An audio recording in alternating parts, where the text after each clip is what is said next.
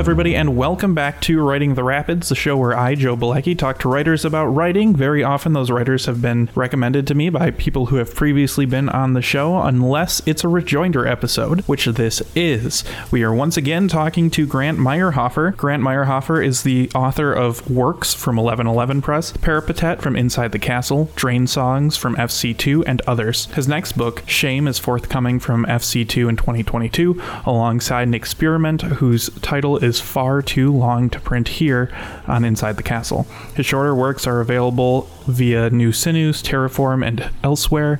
He teaches at Washington State University and lives in Moscow, Idaho with his family, and the book we are talking about is out from Apocalypse Party Press, and it's called The Complete Lungfish. Before we get into my conversation with Grant, let's remind you that you can become a patron at patreon.com/noisemakerjoe. You're not just supporting the podcast, you're supporting everything I do, which is why it's called that.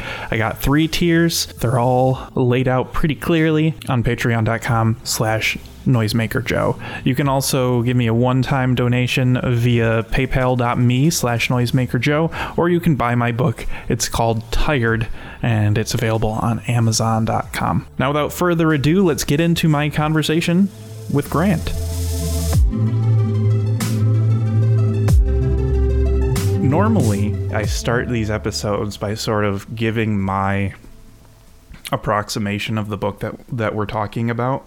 But there's something about your work in particular that leaves me apprehensive to do that. So instead, I want you to sort of introduce The Complete Lungfish. Okay. Well, so I guess it kind of started with COVID, where I've got a couple of books coming out this year just because I got into these rhythms of it's not like I don't know really how to conceive of it, but I would get an idea for a project and then realize that it could be something shorter, and then I would just kind of get obsessed with it for a stretch of time, and like the next couple of things that I'm publishing have kind of been the result of that these past couple of years. And so this book in particular, I wrote, I think it was like a 3,000 word piece that was submitted to Sleeping Fish, because they had I forget what they had a call for submissions related to something. And I wanted to write something about the band Lungfish, and I wanted to write something about kind of not like fish or nature oriented literature necessarily, but in particular Itzhak Walton's book, The Complete Angler, which is more, I mean, it has plenty of stuff in it about fishing and kind of the, I don't know, like technical matters related to that, but it's also one of those kind of sort of like The Anatomy of Melancholy, where it starts from that kind of premise, but it expands out a lot and talks about kind of life and patience and I don't know, kind of following and engaging with the like rhythms of nature. And so that was the idea, was I'm going to do something called The Complete Lungfish that's inspired by that sort of writing, that more kind of naturalistic stuff, and the band Lungfish.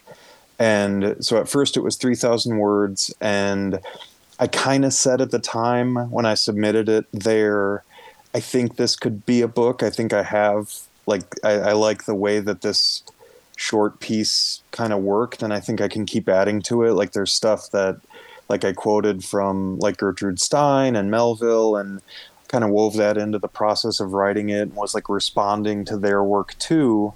And I mean, long story short, Sleeping Fish, I don't know if they said no to it, or they might have not even responded.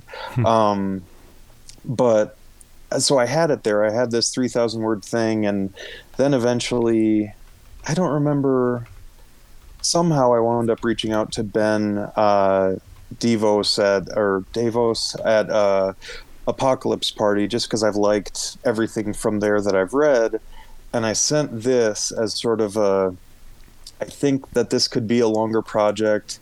I feel like I'm starting to work on it a little bit, and it's kind of expanding outward, and I wanted to see if he would be into it. And then it became, I don't know, it sometimes, like, I've pitched projects before they were written completely, and it really ruined the whole thing. Like, that happened with a nonfiction book I tried to write about professional wrestling at one point. But somehow with this one and with a couple of more recent ones, I had either a little snippet of it written or closer to like half, and I would reach out to somebody, and I got really into the process of like sending him more excerpts and telling him like word counts that I had reached and stuff that I had been adding to it. And so, I mean, it was collaborative in that sense of here's where I am at this process. I'm excited. I think this is going to work. And then him getting excited about it too. And so over the course of, I don't know, a couple of weeks or a month or so, it was expanding from that initial conception of writing something that's a little, I don't know, like for a contemporary book I thought a lot about when I was writing it too was Letters to Wendy's, where it's nonfiction, but a little bit abstract and not entirely, like there are some fictional elements too. But it's, I don't know, it's like an open book, or like the process was open, where if I was reading something, whether it's from Melville or Stein or Walton, I felt okay, or I felt comfortable putting that in right alongside the stuff that I was writing in the process, just because I liked the idea. I was reading to the Hanif Abdurraqib book that he wrote on Tribe Called Quest, Go Ahead in the Rain. And he does more with kind of interviews with them and other approaches to kind of a nonfiction book that's more of, it's referred to as like notes toward this. And I think there's a number of mostly non-fictional books that are kind of like that's the genesis of like notes toward, I don't know, a life in the Andes, or that's not an actual book, but there are things like that where it starts with kind of this, like for me it was that naturalistic, and then as well the band Lungfish and kind of what they meant to me. Because their music, I mean, it's very kind of repetitive, and I was going on a lot of long walks when I first started listening to them, and I always like to listen to them when I'm walking because I kind of repeat. There's a track around some fields that's near our house, and I'll walk around that, and their music is very repetitive, and so the walks, I don't know, they get like a nice rhythm to them, and so I knew that I wanted to write something in the way he had done about A Tribe Called Quest, but trying my own kind of attempt at it, and so merging that fascination I've had with Walton's work and with kind of those 18th century, 19th century books that they might start on, you know, whether it's Melville with The Whale or A Trip to, you know, the Polynesian Islands or something, or it's like Burton and The Anatomy of Melancholy, where he is writing. Some of it can be considered science writing. He's writing about, he talks about like the humors and the depressive kind of tendency in people from that kind of approach. But there's a whole lot in the book that, I mean, it would never go into like a contemporary study of depression or something, but it's still useful. And he uses like poetry, and he uses all kinds of different stuff to get at the subject of kind of the human condition. And Walton kind of does the same thing, but starting with fishing. And there's also, my wife and I, we moved out to Idaho 6 or 7 years ago. And so fishing is a part of our lives too. And we've started to kind of share it with our kids. And it's very, we live in a beautiful part of the country. And so I wanted to do something in that vein. So that's, probably the longest description I could have done, but that's kind of the process, the conception, and where it kind of came out of, I guess. Yeah, I think it was maybe after the first third, I really started to notice these sections that had lots of repetition. sort of akin to like the beginning of Train Spotting, the movie at least, where it's,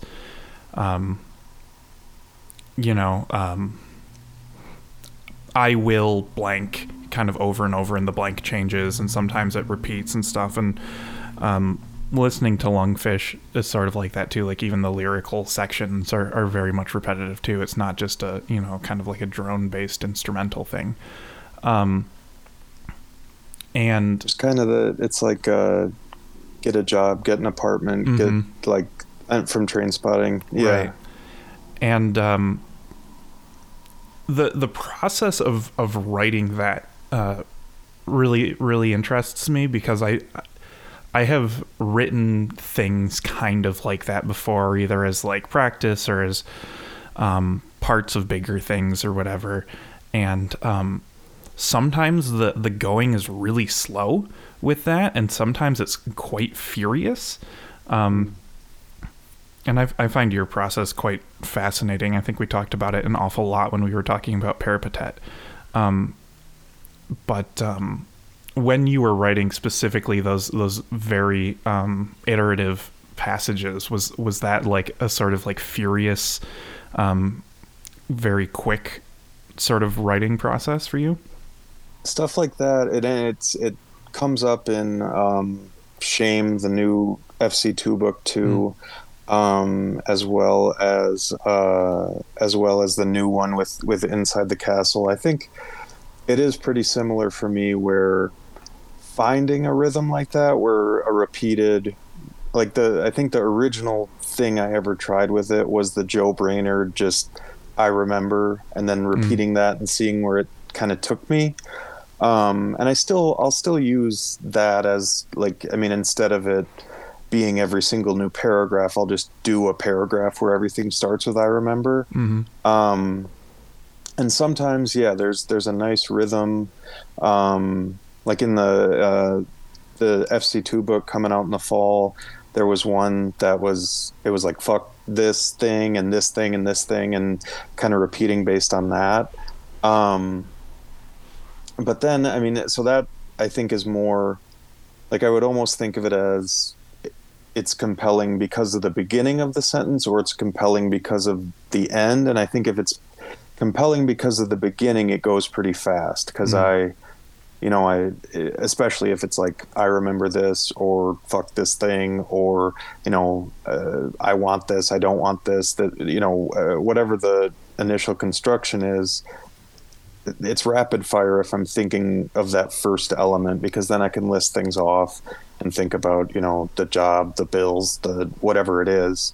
But if I'm thinking about it sort of as whatever goes into the end of the sentence, sort of I guess like the Mad Lib kind of empty line,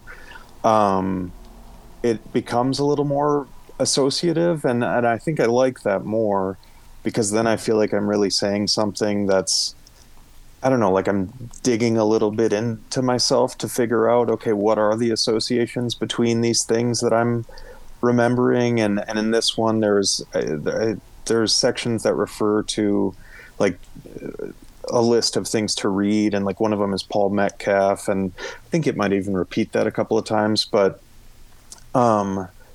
listing something like that, I don't know. I guess it's kind of the like psychoanalysis associative thinking or something, but it's really fulfilling to do. And I mean, that's something that I'm interested in, because like reading work like that, reading Joe Brainerd's I Remember, or Shane Allison did another one called I Remember, George Perec did too.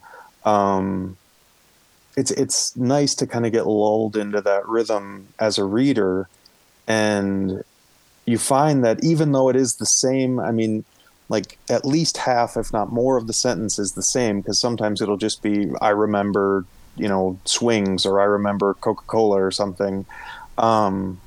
But the repetition doesn't get annoying for me. Like it doesn't feel like, that it's a cop-out or something, because they're not coming up with a more ornate sentence structure to package the whole thing new each time. By repeating it, I like that rhythm as a reader. And so I think that when I'm writing stuff like that, either it's that staccato beginning of the sentence, like whether I'm frustrated or something makes me, excited or happy or whatever, focus more on the front end.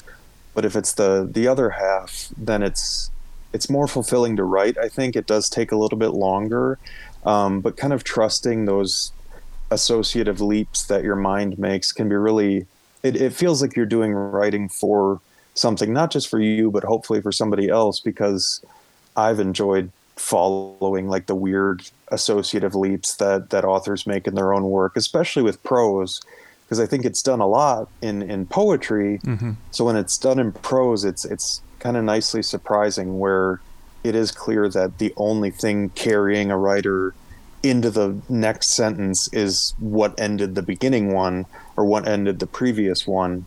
I don't know. I like kind of finding or trying to find rhythms like that serve a purpose or something, both for me and hopefully for someone reading it. Yeah, it's not quite stream of consciousness, is it, right? Because it's more directed than that. And so I think that for me, I really enjoyed it. I really enjoyed sort of falling into the rhythm of the sentences, especially when it like changes up. Like a sentence gets really short, or a sentence gets repeated, or a sentence gets longer. And I don't know, sort of reminded me of like Stephen Reich type, that like early post-minimalist contemporary classical music type stuff, where it's like you get into the groove and then it like phases out for a second and then it gets into a slightly different groove. And I mean, the whole book is sort of like that. It's the way it looks on the page is something, and I saw that it was laid out by Mike Correo, so I knew when I saw that to expect something not boring. But these sort of like squares on each page was interesting. And so I'm also curious about, because it seems like you wrote it sort of like, I don't know, piecemeal feels like it has a negative connotation, but sort of as like this patchwork. And I'm interested to know how you assembled the book, because there are like section breaks, right? There's these black pages with one sort of more lyrical or poetic line on it, and then the tone sort of shifts as we get divided up by those. But I can't imagine that writing this was a very linear process. No, I mean, in terms of putting things into the document, that's another thing that I don't know if it's always been there. I definitely did it like when I was in graduate school and writing like papers for seminars in literature and theory and stuff. I think I've done it at various times, like where you sit down, you open the book, and you kind of bang your head against the desk until something starts to take shape. But I can remember my first semester, and I was in a class on kind of 19th century American literature and sexuality, and we read Melville, and we read a lot of kind of lesser known stuff on different aspects of sexuality. And when the paper that I wound up writing for the class was this thing that I wrote on Melville's Pierre, and the way I wrote it pretty much from the beginning was I would read on my phone. I had the book on my phone, and then I also had a bunch of like academic PDFs downloaded onto my phone, and I would read a little and then write in response to that and email it to myself. And I hadn't even like realized that this had in some ways taken over as the way I approach things, but that is how I've approached my own kind of prose or nonfiction or fiction writing now too, where I get into a rhythm, and maybe some of it is because, we've got 3 kids and I'm working, and so I've never been the person who like says, okay, 7 a.m. to 9 o'clock, that's when I need to sit down and work. I do most of the writing in these little moments if I'm waiting in the parking lot at Target or, in between classes or something, just sitting there on my phone, I'll be writing stuff. And so that's definitely how this one took shape. And it's kind of, I think Kathy Acker said that all my acts of writing are very much acts of reading. And that's where the kind of quoted sections come in for this one, because similar to how I would write academic papers, I would read something. Usually I like to download a bunch of the Project Gutenberg, the free books on there, and that's where all the quotes from this one came from. So I'd be reading them and looking for kind of pieces that might work in this context, and then I would write in response to that. And then, there's probably a better way to do it. I know a lot of people use the Notes app. I just email myself, and I'll, like I said, it's time dependent a lot of the time. If I got 5 minutes or something, jot a quick paragraph to myself, send it to myself, and then so that was the generational or the genesis of the writing that went into the book. And then when I was splitting it up into those sections, at first it was kind of arbitrary. I just knew that I wanted this thing to be broken up, and I tried to find areas where I could do that. And then writing those, the kind of titles for each section, they were all written in all caps, and I think they were even larger font in the Word document that I eventually put everything into. And then it was, I guess, it is sort of this patchwork or this kind of mosaic thing, it made sense in the end, but it starts with writing all these little kind of fragmented pieces and then trying to find a logic to it once they're written. Lately, I've been thinking an awful lot about academia and knowing that you teach, and just sort of seeing a lot of people recently be sort of frustrated with the association, or a lot of my favorite YouTubers are people who realize they could make more money on Patreon doing their niche stuff on YouTube. What is your relationship to academia, and does your writing have a sort of response to that, in either your techniques or your subject matters or anything like that? Yeah, I kind of hopped around a little when I was doing my bachelor's, and I think first I was at a technical college in Minneapolis, and then I was in Chicago for 2 years at more of a liberal arts school.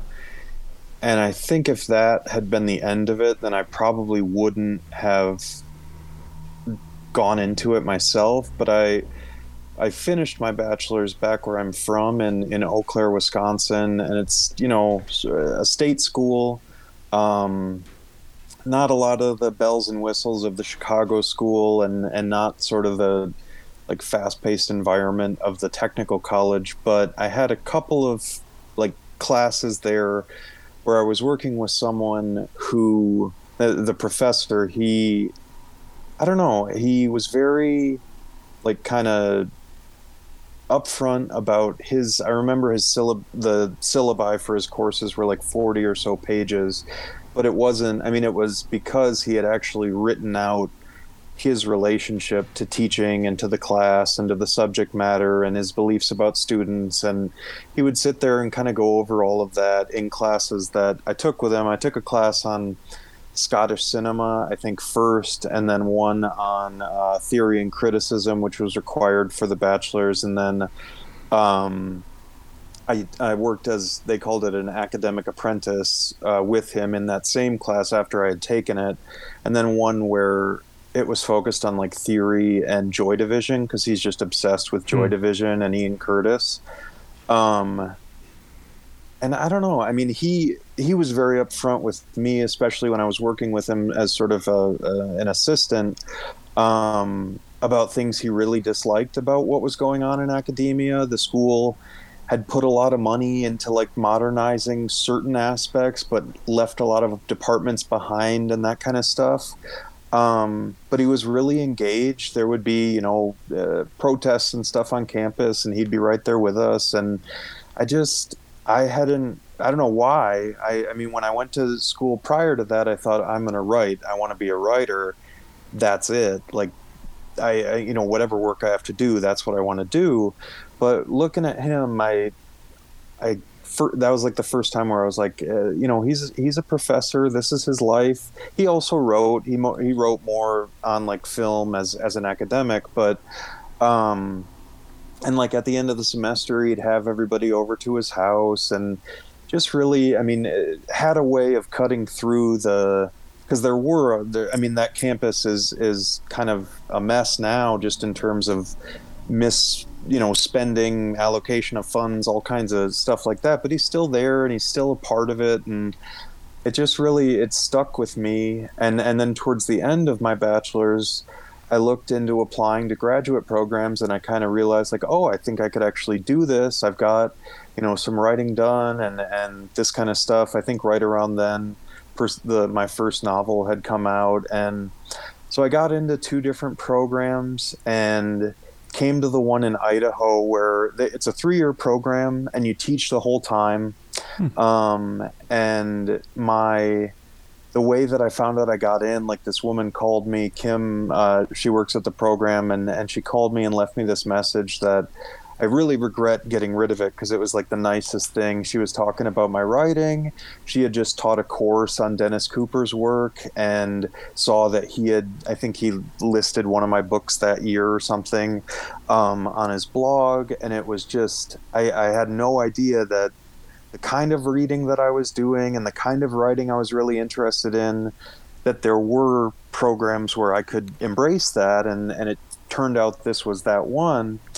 And I mean, since then, like the majority of classes that I teach are on technical and professional writing, which is kind of that's like the hard reality of academia, that even though like I have managed to, I've been lucky to publish a bit and stuff, but still the majority of my classes are ones that are mandatory for like science and engineering majors. And I think I like that a lot because I get to focus on language and I get to focus on like the utility of writing on a daily basis for these people who are not English majors and who don't have a natural inclination towards writing or thinking about it or anything. And I like that a lot. I think Gary L. Lutz talked a lot about how she embraced, this role of being sort of a stuffy grammarian or something in her role as a teacher. And I've read a lot of her kind of, her fiction talks about it, but also nonfiction. And she taught a lot of classes that were very technical, and I think talked a little bit about teaching creative writing, but not a whole lot. I am teaching creative writing right now, and it's great. I love it, and I try to, come up with weird lists and show people stuff about like the online literary scene and whatnot. But I do a lot of teaching that's pretty cut and dry, and I think that's helped me a lot. I think if I was striving really hard to make my teaching similar to my writing life, then I would be pretty frustrated. And I do. There's no shortage of things to, get mad at with academia. And there are so many problems, but I think that seeing that professor and working with a couple of professors who they didn't really like button their lips or anything when it came time to talk about, department politics or university spending and stuff. And most, writers in academia, as I've seen, they talk about it a lot, and they don't, I'm sure some people have lost their jobs for that kind of thing, but the ones that I've really been inspired by have remained critical of negative aspects of it, and have really, been there for their students and tried to make that a prerogative. And I think that has carried me through it enough. So I do, I love the campus, and I love taking writing seriously and talking about this stuff and making it as, alive as I can. So I guess that's kind of where I fall in it, with, the caveat that, I mean, there is no shortage of stuff to be super critical of, and that deserves it. But I guess it's a hope of trying to do some good from within, rather than looking for something else, at least right now. Mm-hmm. I like that. That makes me feel good. It's good to know that, there are people within it who are,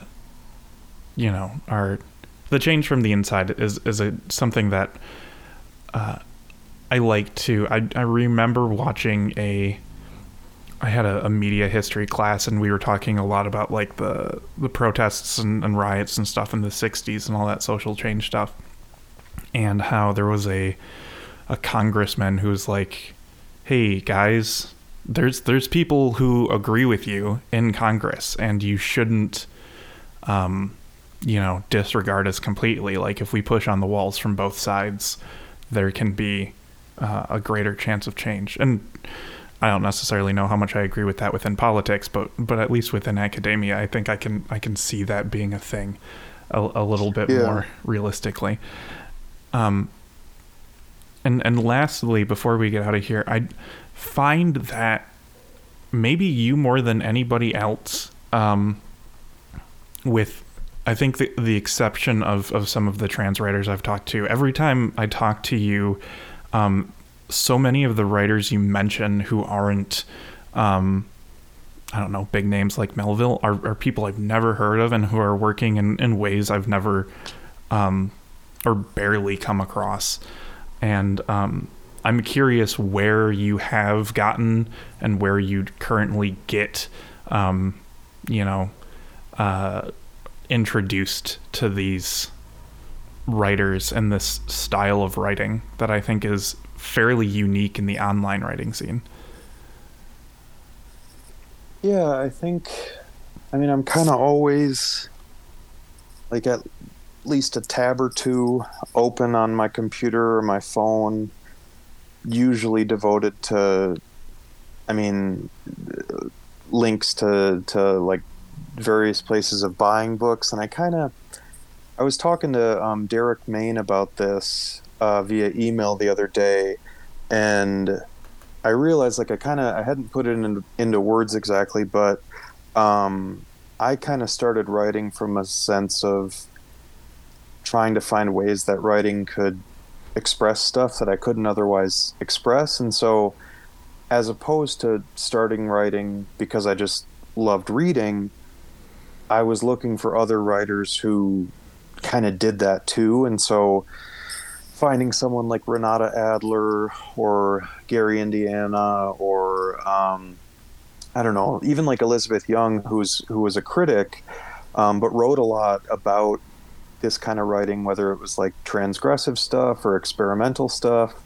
So I've kind of just followed those. I really enjoy the process of following leads and kind of rabbit holes on the internet related to writing, because I'm so satisfied when I can find a book, like Wittgenstein's Mistress or something like that, where it's weird, and I wouldn't necessarily say that anybody who just loves books would really love it, but somebody who is trying to figure out their own writing and trying to figure out like a genuine and earnest way of using writing for some kind of purpose, finding work like that just matters so much more to me than, like anytime I try to kind of wade into like even like Knausgaard or something, I can appreciate what he did with the My Struggle books and everything, but anytime I try to read them, it doesn't click as much for me as it does if I read like Tan Lin had a book called Bib, where it's basically a list of everything that he read over the course of the year, and not just books, but like, skimmed the New York Post for half an hour on the train and stuff like that. And it's much more writer friendly than reader friendly the majority of the time, but reading that book felt much more like how it feels to be a person than if it's, you know, Knausgaard, or if it's, I don't know, any contemporary writer of kind of stuff that gets a little bit more attention to it.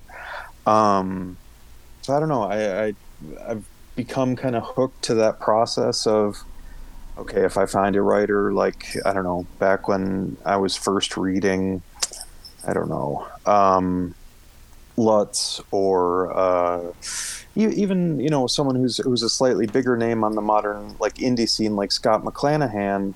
I love the process of sifting through, okay, like, does he have an interview on the Creative Independent, and does he list books at the end, or what does he list? And looking for little references and mentions that writers that are resonating with me are making. I don't know. It's a sort of it's comforting, and it feels sort of social, I guess. And that's kind of been the process for me, is just keeping that. I mean, whether it's literally a tab on my phone, or it's just the book that I'm reading, I'm seeing what other authors are mentioned, and that kind of stuff. Just because I'm like always going to be excited if I find something that feels like it's really resonating with me. And so in the process, I read a lot of stuff that doesn't necessarily, but whenever I find it, it's just, I mean, there's nothing better. Even, I mean, it immediately goes into my writing. So it feels kind of part and parcel, like it's all the same process. But yeah, it's that process of just, okay, what does this writer mention in this interview? Did they talk about, are they part of like a school of writers, like the new narrative stuff, or like kind of the Gordon Lish circle of writers, or transgressive contemporary stuff? And then just enjoying that process of sort of sifting through. Like, I love libraries. I love spending time at the library, walking around, getting a stack of books, and I guess it's kind of, it's extension of that basic process.